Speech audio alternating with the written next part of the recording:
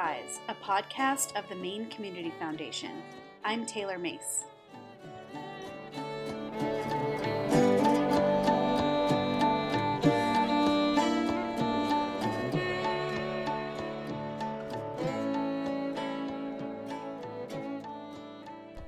The first lesbian, gay, transgender, and queer pride march in the United States took place on June 28, 1970 in New York City, 1 year after the Stonewall Uprising, when LGBTQ people protested the treatment of their community by police officers. This is considered a turning point of LGBTQ activism. Today, Pride Month in June celebrates the equality, dignity, self-affirmation, and visibility of the LGBTQ community with parades and events across the country. While Pride Month is a time for celebrating the progress LGBTQ activists have made over the past 52 years, the approximately 10,000 transgender people living in Maine face unique challenges in the most rural and oldest state in the country. My name is Quinn Gormley. I use she, her pronouns, and I'm the executive director of the Maine Transgender Network, or Maine TransNet. And we are Maine's only transgender community organization, and we support transgender people, those who love us and those who care for us, to create a world where transgender people can thrive. We do this mostly through peer-based support groups, through educational programs, and through policy advocacy. It's, I think, fitting that we're doing this time of year where LGBTQ people are more visible in society because of Pride Month. And at the same time, despite the celebratory nature of Pride Month, there are just horrendous attacks against our community happening in Maine and all over the country right now. Trans people live our lives as a political football. We experience socioeconomic and political discrimination and oppression that takes the form of poverty and violence at unprecedentedly high rates, as well as, unfortunately, a great deal of social isolation and rejection. So a lot of what Maine TransNet does is making sure that trans people, particularly trans people living in rural Maine, know that they aren't alone and that there's a community here for them that cares about them, and make sure that we can connect them to safe and affirming resources to get the healthcare that they need, to find the jobs that they need, to find housing that they need, when frequently those things are incredibly challenging.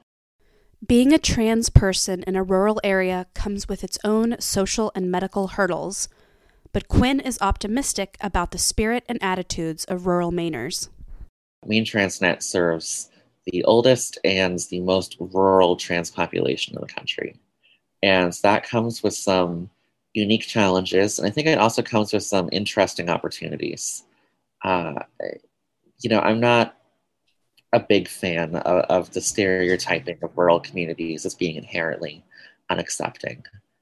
What data we have on LGBTQ people in rural spaces shows that they're actually more integrated into the local communities than trans people who live in suburban and metropolitan communities. I think the difference is some rural communities are incredibly safe and accepting, and some of them aren't, and it's really hard to tell the difference between the two of them. And frequently trans people, particularly when they're first disclosing their status or in beginning to transition, can experience a great deal of rejection in that period. And in rural communities, that rejection can mean a rejection by the entire community and a loss of any meaningful social support. And so frequently we find people who are they've gone from being integrated parts of their community to being completely isolated overnight.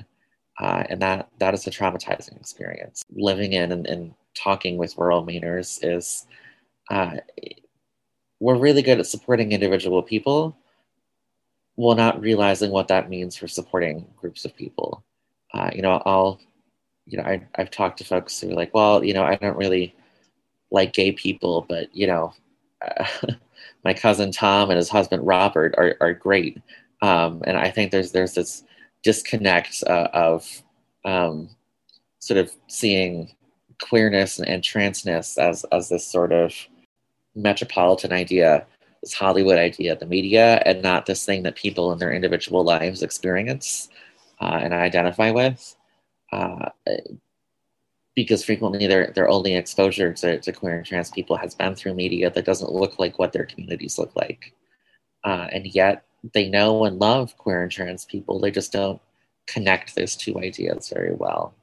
Um, and I think that's something that we need to work on being better at in our work with rural Maine, is making sure that people understand that these are not abstract issues. These are issues in small town Maine, and our communities need to be safe and affirming in small town Maine. It is certainly an area where I'm hopeful, because I think we're good at coming together when we need to. And I think when we're presented with the information in the right way, we're given the opportunity to be caring and empathetic, we know how to do that. The limited healthcare options in rural communities can be particularly difficult for older trans people. Both older and I would say also true of rural trans people. One of the biggest challenges is accessing healthcare. The most commonly asked questions that we get at Maine Transnet are, can you recommend a therapist? Can you recommend a primary care provider? Can you recommend a place to get gender affirming healthcare?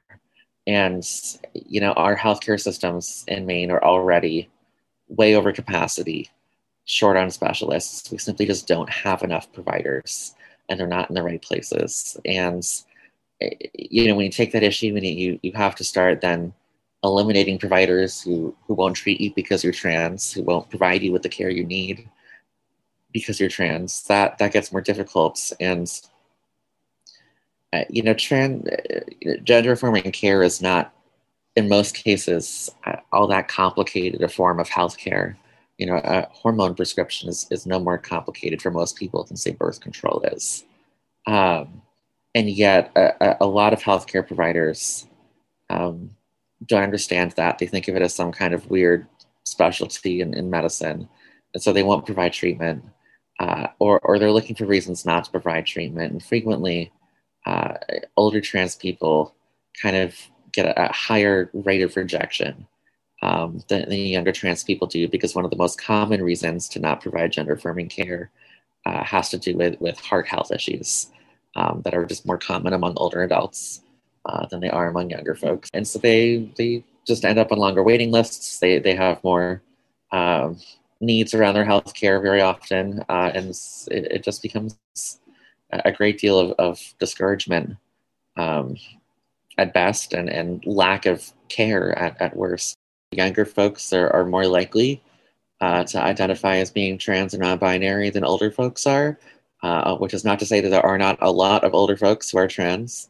I think it's to say that younger folks have been given the words for that experience earlier in their lives, and so we're able to embrace it more easily. There's less social cost for them to say who they are. Maine, along with 15 other states and the District of Columbia, have the Transgender Law Center's highest ranking for having positive or protective laws in place for transgender people. Even so, Quinn says it will take more effort for these protections to trickle into all of Maine's communities. I think sort of a live and let live approach is common in our communities here in Maine, which can sometimes mean we find acceptance or at least tolerance in unexpected places. In terms of rights and organizations, we tend to fare well in terms of legal protections. We've been able to pass a lot of strong laws here in Maine. At the same time, there's a huge gap between the law and culture. And I think our culture has a lot of catching up to do, but I can't say that we're particularly ahead of the game or behind it. I think we're probably middle of the pack in terms of cultural acceptance. And in terms of organizations, there's not a Maine Transnet in every state. We're actually a fairly unusual organization nationally. This idea of having sort of a comprehensive trans-run community organization is pretty unusual. We're actually the largest organization of our kind in the country. And so I think trans Mainers have the benefit of organized community in a way that a lot of trans people in the rest of the country don't. And I think that has a really great impact on trans Mainers. They're less likely to be isolated than other parts of the country. Educating yourself about trans people and what it means to be trans in this world is easier now than it ever has been, thanks to sort of this tsunami of visibility that we've been living in for the past few years. There are any number of books. There are some great memoirs. I'm personally a big fan of the works of Jennifer Finney Boylan, who's a Maine author who's written several memoirs about her life as a trans woman, that I think can help people get an emotional understanding of what it means to be trans. I think interacting with LGBTQ organizations, reading the news articles about us, there's a lot of news recently about LGBTQ people here in Maine and nationally that's worth engaging with. Beyond its advocacy work, Maine Transnet newly opened Safe Combinations, its thrift store at 15 Casco Street in Portland. All people, but particularly trans people, can find affordable, gender-affirming clothing in a safe environment.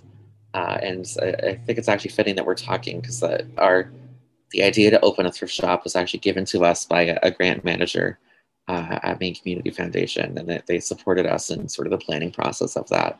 We're really excited to offer this new resource to our community, this new space. We're hopeful that not just trans people are going to shop there. We want our allies to support our business as well, because that's the only way we're going to make rent. It's a really exciting next step for us.